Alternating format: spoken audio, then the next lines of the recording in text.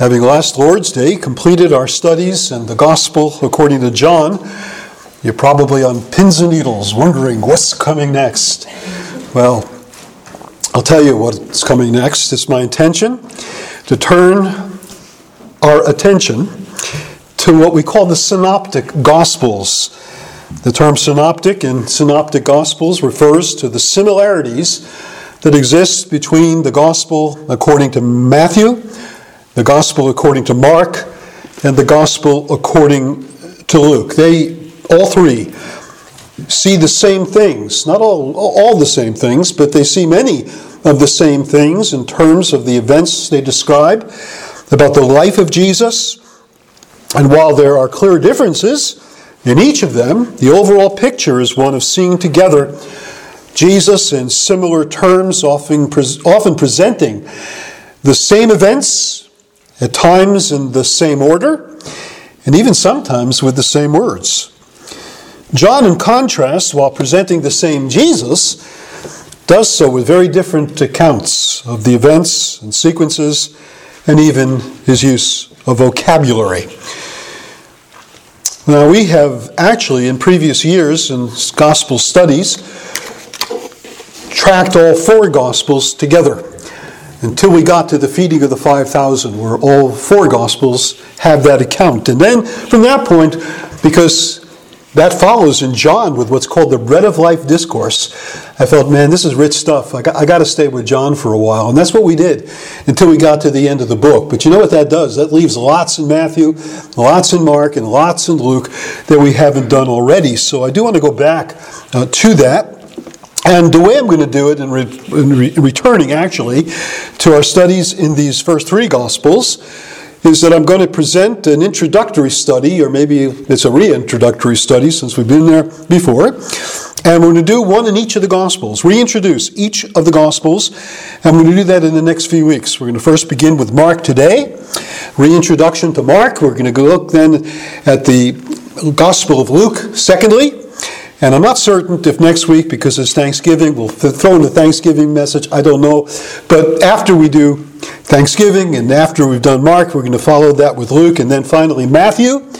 And then after presenting the introductory material in Matthew in the opening two chapters, after we do the introductory study on Matthew's Gospel, we'll do the first two chapters leading up to the Christmas season. Appropriate, isn't it? Matthew, who does give us the birth narrative of the Lord Jesus, to look at the opening two chapters in the lead up to the Christmas season. After that, in the new year, when 2024 comes around, we'll be back in Mark, I think, pretty much to guide us through the synoptic accounts, this similar way of seeing the life of Jesus through each of these three Gospels, but using Mark as basically the way to guide us through each of these accounts of the life of Jesus. So, I don't know if I made that clear, but that's the plan. If it's not clear now, maybe down the road it'll be. We're going to begin this morning with an introduction or reintroduction to the Gospel according to Mark. And this introductory study is going to consist in saying something about, number one, the sources of this Gospel. Where did it come from? Well, it came from the Holy Spirit, we know. But humanly speaking, where did this Gospel come from? What is its sources? How did it come about the way it is? And then we're going to say something about the way the Gospel is structured. So first its sources, then structure, how it is actually structured.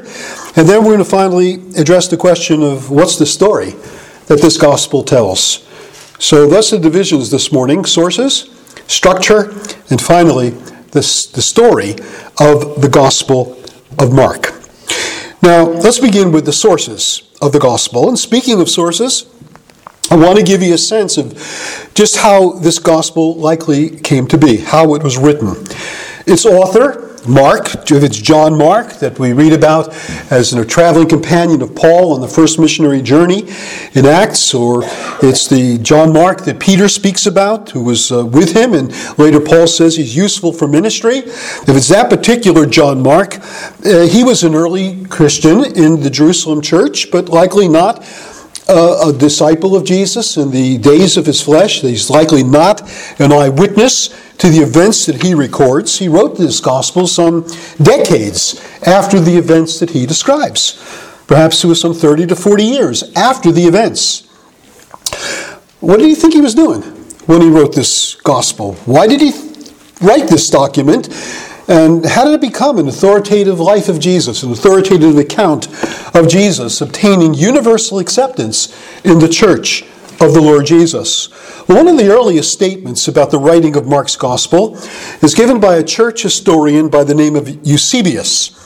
And Eusebius quotes an early 2nd century writer. He's closer to the events than you and I are in the 21st century. This man, Papias, or Papias. And he was a 2nd century writer. And Eusebius, the church historian, quotes him as saying this. He says that Mark, that is John Mark, having become Peter's interpreter, that's what he calls him, Peter's interpreter, he wrote down everything he remembered, though not in order, of the things either said or done by Christ. So it's not chronological, he's saying, but yet it's an accurate account of things either said or done by Jesus.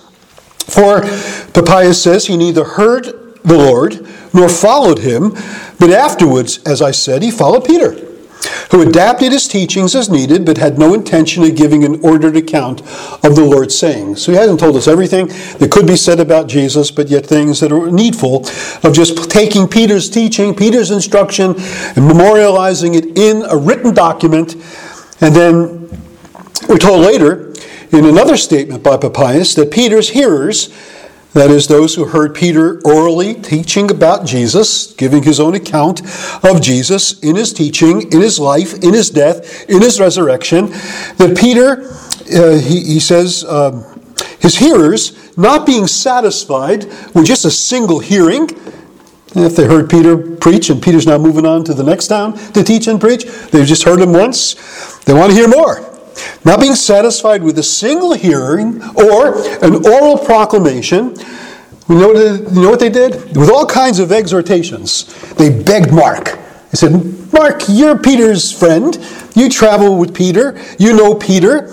And so they started to beg John Mark, since he was Peter's follower, to leave behind a written record of the teaching given to them verbally. And they did not quit until they had persuaded the man. And thus, they became the immediate cause of the scripture called the gospel according to Mark. And then he tells us that the Apostle Peter, aware of what had occurred, because the Spirit had revealed it to him, he was pleased. He didn't say, hey, Mark, what are you doing? What are you doing, Mark? You shouldn't be putting it into writing. It's supposed to be an oral message communicated verbally. No, Peter was pleased with their zeal, and he sanctioned the writing for the study in the churches. So that's Papias' account of how the Gospel of Mark came to be, how it attained universal acceptance in the churches. It's really Peter's Gospel that's being reflected in the Gospel according to Mark. Whether any of it, or all of it, is a trustworthy tradition, it does point out the need that we should feel, that people in the early church felt, for a written account about Jesus. That the oral traditions that have been passed on verbally from the early apostolic witnesses, that those things would be put into writing. From the earliest of times, it was deemed important to have a written account, an account that came from within the circle of the apostolic eyewitnesses, the people that actually saw Jesus, the people that actually heard Jesus. And they would have an account that would be approved by the apostolic community. That's why Papias' word that Peter said, hey, this is good. You should have done it. And it should be studied. It should be read in the churches. That it should be approved by the community of the apostles, by the people that comprise that apostolic community, that special group of people that Jesus had with him, who saw the things he did and heard the things that he said, were eyewitnesses of his resurrection glory. And you know, the interesting thing is, it's only 30, 40 years. I think that's a long time. No, he age 70, it's not that long. But at 30, 40 years out from the time of Jesus, there were still people alive that saw him, heard him, were eyewitnesses of him, And they could have said, hey, wait a minute. This guy Mark wrote something that's not kosher. He wrote something that's not true. This is not something that should be spread. It's not something that should be circulated in the churches. But they didn't do that. They read what he said, what Mark wrote, and they said, hey, Mark got it right. Mark got it right. Exactly what Mark is recording about Jesus is exactly the things that Jesus said and the things that Jesus did. Its universal acceptance indicates Mark got it right. But the sources for Mark is not just his memory of the eyewitness accounts that Peter had and others shared with him. You know, Peter himself spoke in his second letter, 2 Peter chapter 1, of another source of knowledge, another source of information about Jesus that is even, in his mind, it seems, better than his own eyewitness testimony. I mean, think about things you saw, things that you've seen with your own eyes, heard with your own ears. How in the passage of time, maybe your memory isn't that good. Maybe you think, hey, I think that's what happened. I think it happened this way or that way. And then, of course, you have a wife, maybe your children will say, Dad, hey, you got that all wrong. Yeah, that didn't happen that way. It happened this way. And we tend to always be correcting who has the right version. And it's amazing how sometimes false memories just come into our recollections about things that happened in the past. Well, I don't think you would want to have many false memories about Jesus. I think if you saw what Jesus did and the things that Jesus said, that would kind of be on your eyeball, kind of permanently. When I was a kid, my uncle took me to polo grounds in New York. That's where the Mets played their first 2 seasons before Shea Stadium was built back in the day. And I remember the first baseball game I went to, and I sat on the first base side of the dugout and back of the Mets dugout. And there's a fellow who used to play in New York, and they moved the Giants when they were there out to San Francisco, and his name was Willie Mays. Willie Mays is one of the really great baseball players. Some people think he's the greatest baseball player that ever lived. Chuck is shaking his head. Willie Mays was pretty exceptional, And I remember as maybe 10 years of age, maybe 10 or 11, I'm sitting at the first base side, and I see Willie Mays come up, and he hit this ball. I saw that little white pillar of a ball making this incredible ascent onto the upper deck in left field in the Polo Grounds. And I could close my eyes and see it as if I was there.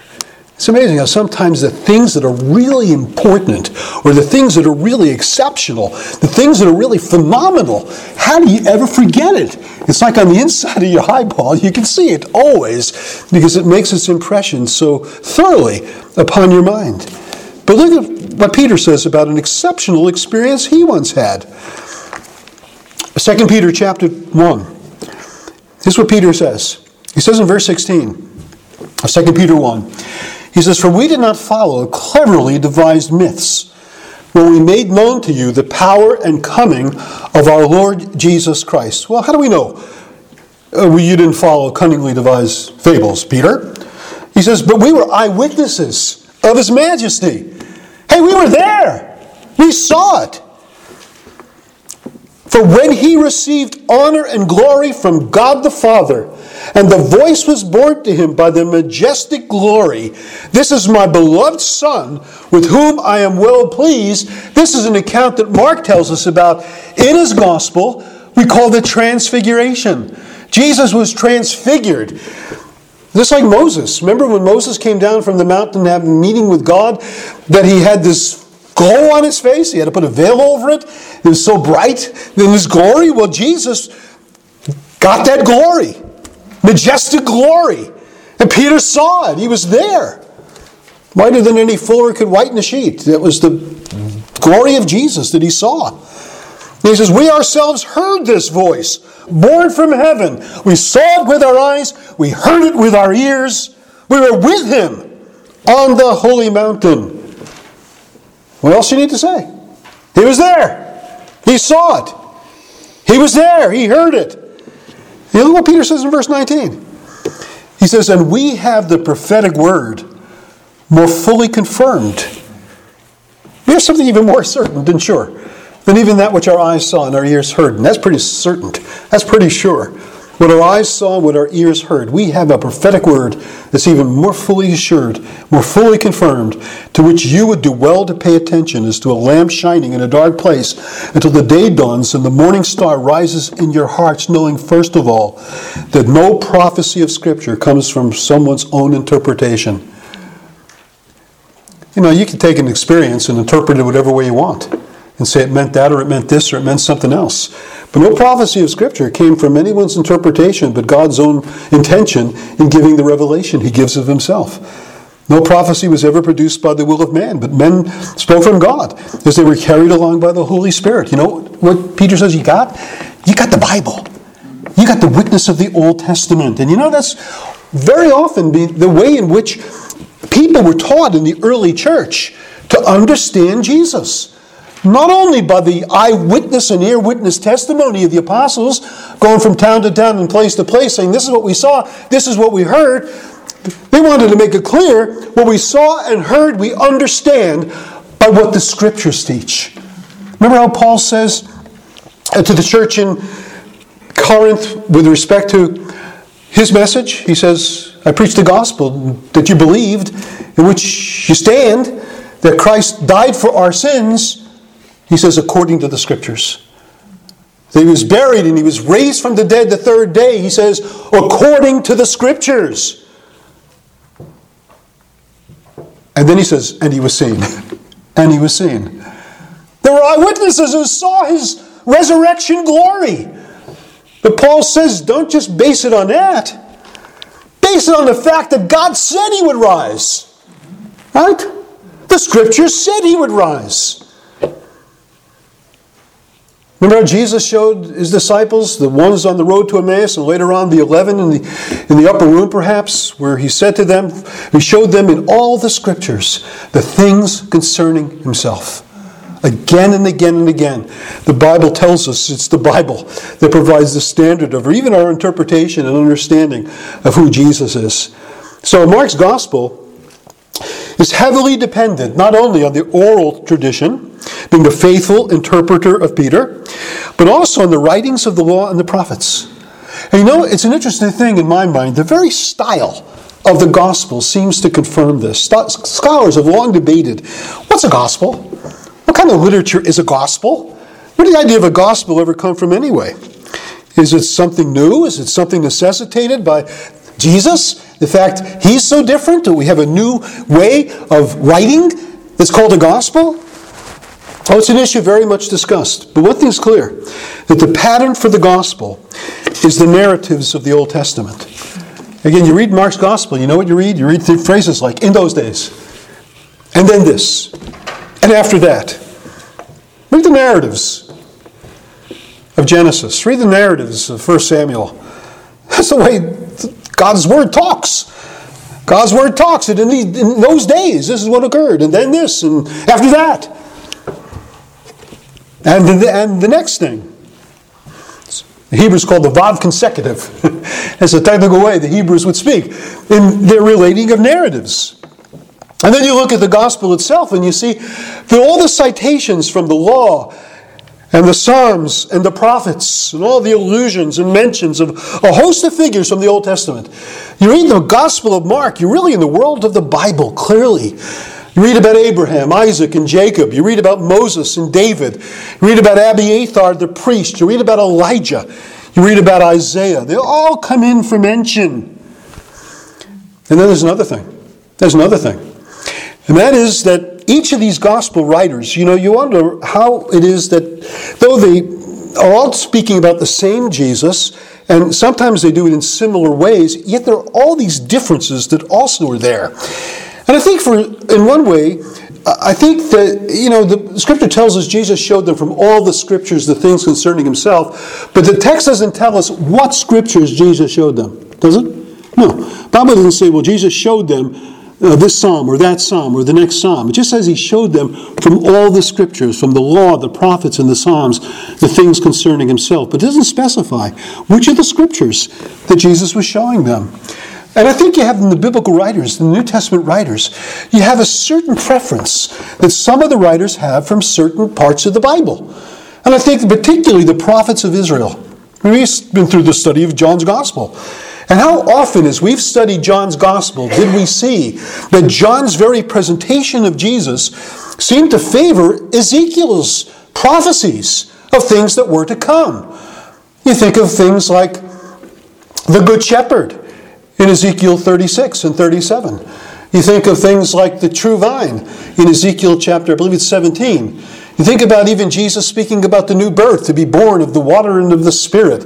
In Ezekiel 36 it says, and I will sprinkle clean water upon them, and they will be clean. And a new spirit I will put in them, born of water and spirit, right there in Ezekiel chapter 36. You think of the way in which Jesus is presented as the temple of God, and you think of the dragnet and the fish that are brought in, and you go to Ezekiel 47 and John 21, as we saw just a few weeks ago in our study of John 21. It's really all there. John's mentioning Ezekiel again and again and again, though he never quotes him. Yet it's undergirding everything John's saying, things you find in Ezekiel. So it seems to me, when we read the Gospel of Mark, Mark seems to favor Isaiah. He seems to favor Isaiah. I'm not making this up, folks. I'm really not.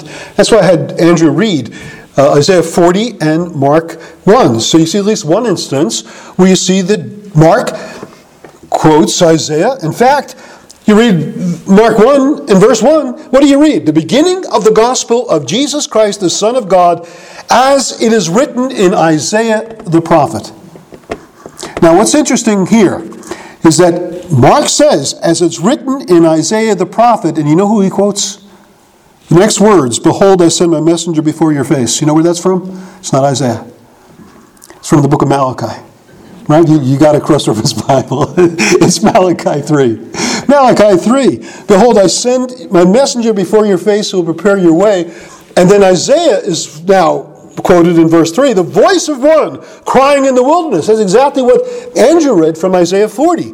The voice of one crying in the wilderness, prepare the way of the Lord, make his paths straight. He quotes Malachi, and yet he says it's Isaiah. Why?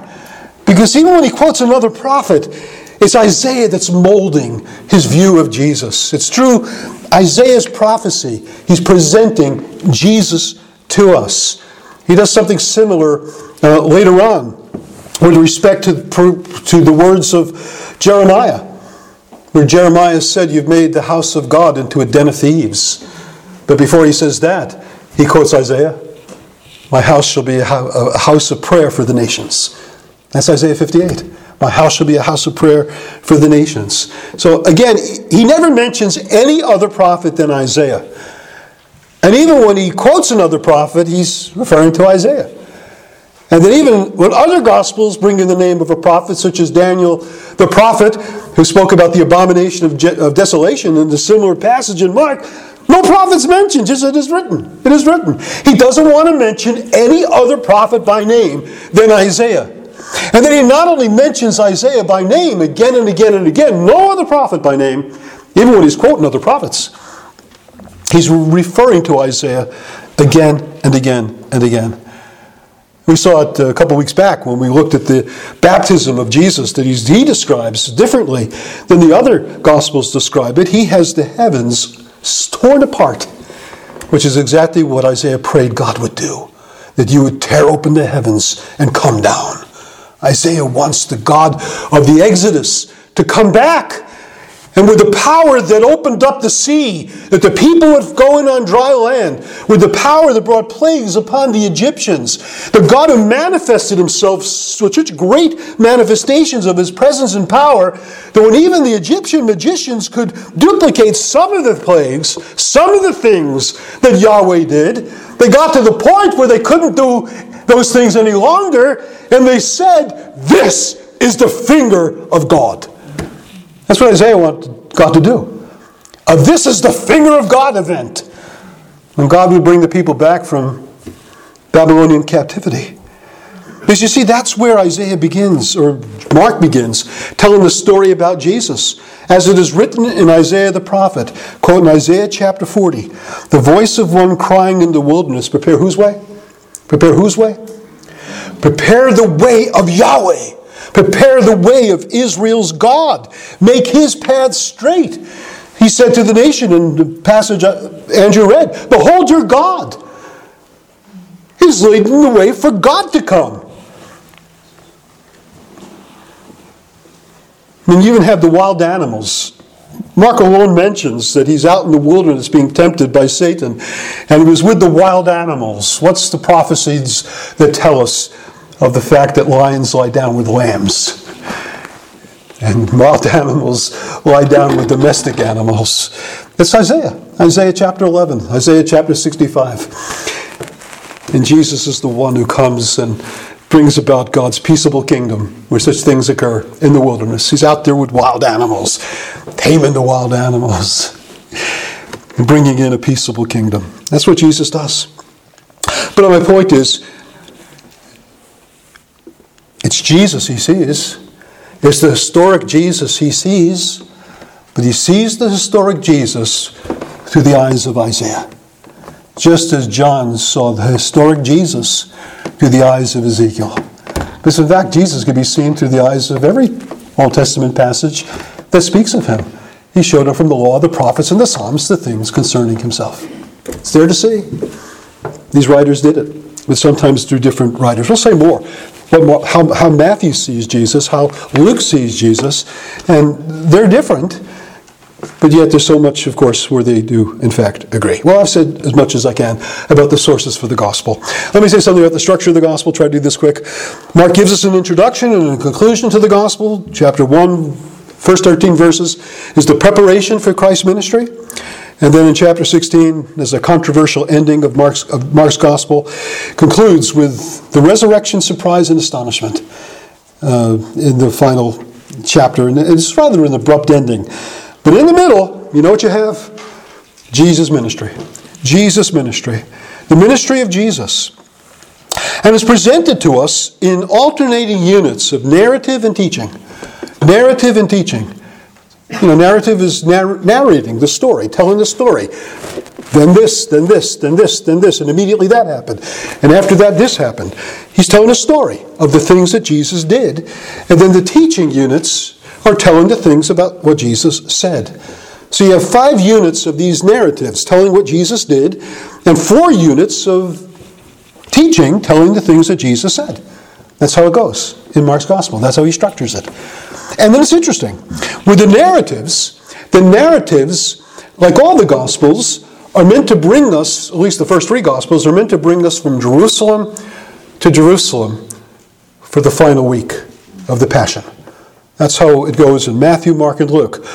But Mark does that trip from Galilee in the north to Jerusalem in the south in a way of beginning the ministry in Galilee and then moving beyond and then even further out into the region of the Gentiles. So it goes like this. The first narrative unit is Jesus' ministry in Galilee. That's in chapters 1 to chapter 3, verse 35. And then there's a narrative of a continued ministry in Galilee, but you're going beyond Galilee. You're going across the other side of Galilee. You're going into regions beyond where the Gentiles live. And then in the third unit, in chapter 7, verse 24 to 29, is ministry in mainly Gentile regions.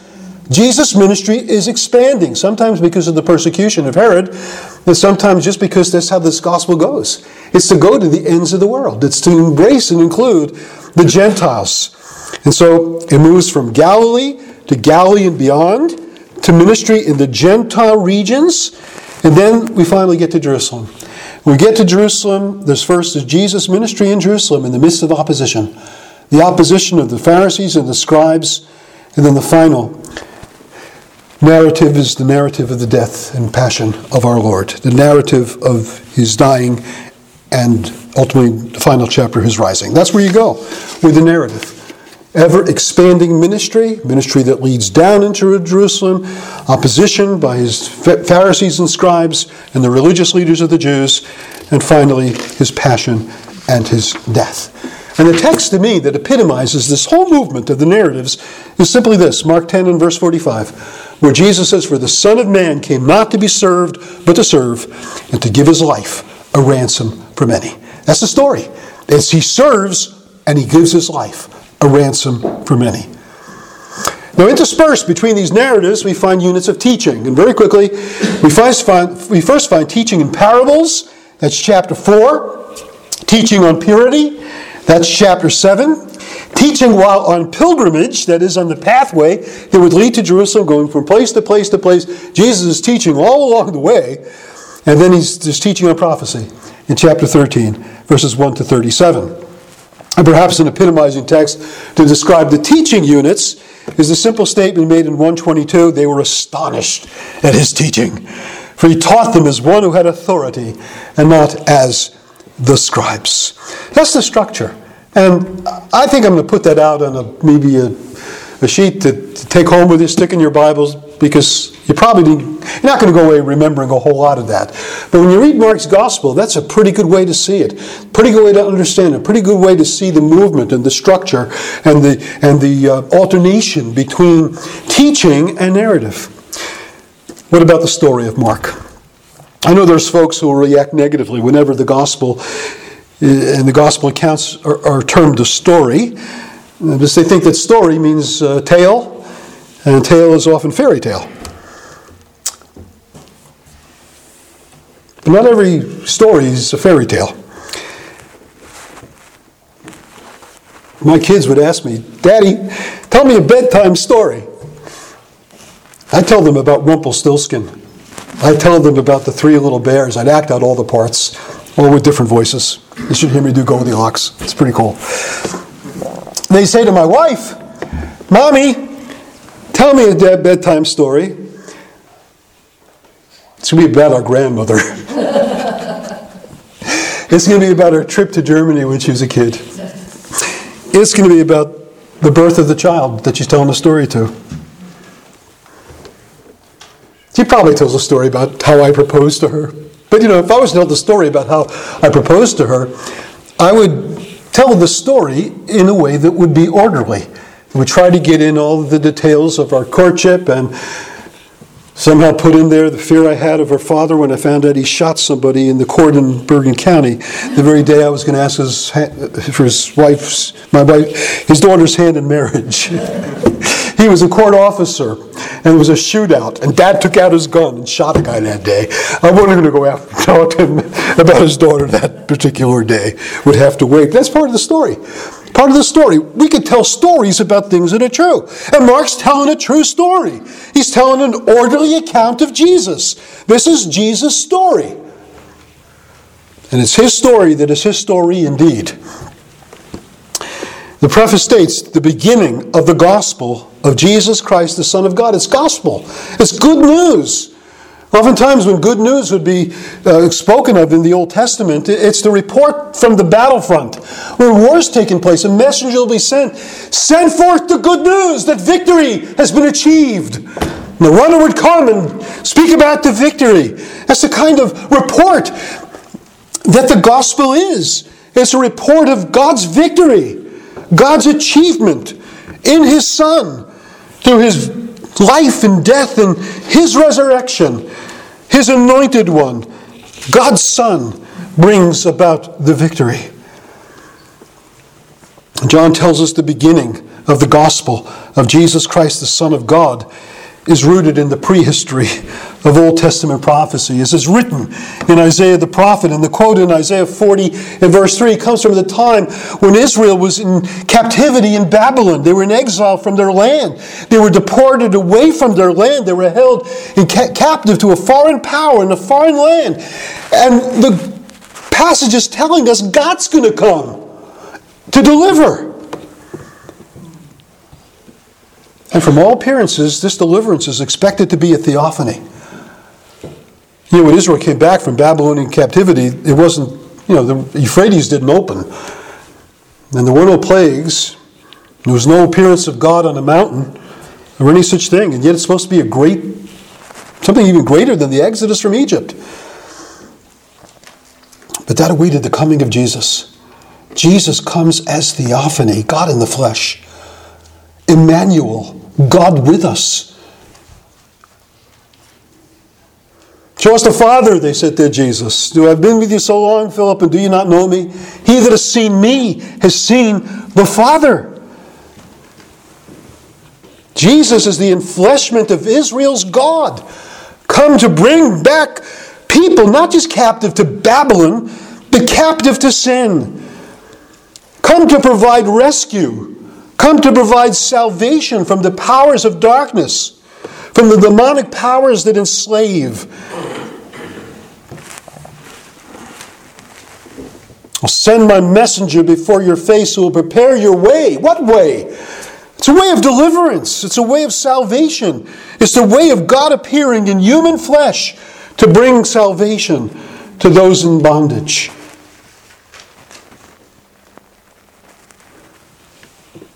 And in so doing, he would gather a people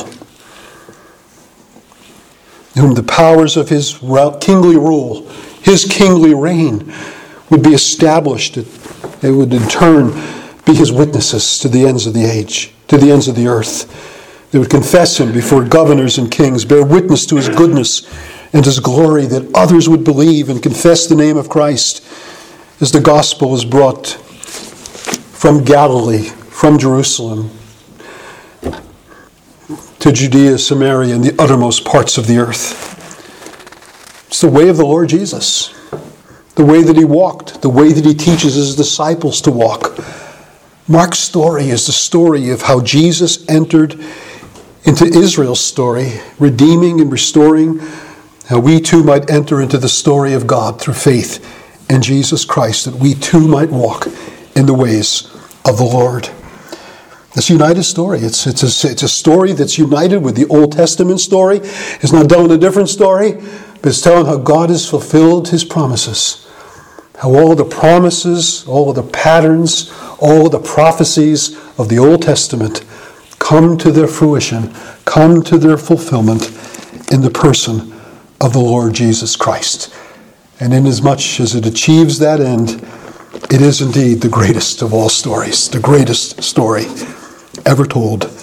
May God be pleased to bless us as we continue to map out the story that Mark gives, the story that the gospel writers give, that we might see Jesus more fully and more clearly. We might know him and love him supremely and follow him faithfully. Let's commit our thoughts to the Lord as we go to him in prayer. Father, we're thankful for this gospel. We're thankful for all of your written word. We're thankful for the instruction that we receive from the scriptures. And apart from your word, how deep the darkness of this world would be. We thank you, Lord, that we do not have to walk in darkness, but in Christ we have the one who is the light of life. We ask you to be pleased to bless your people. Draw near to us now as we remember him who loved us and who gave himself for us. As we come to the supper of remembrance, we'd ask these things in Jesus' name. Amen.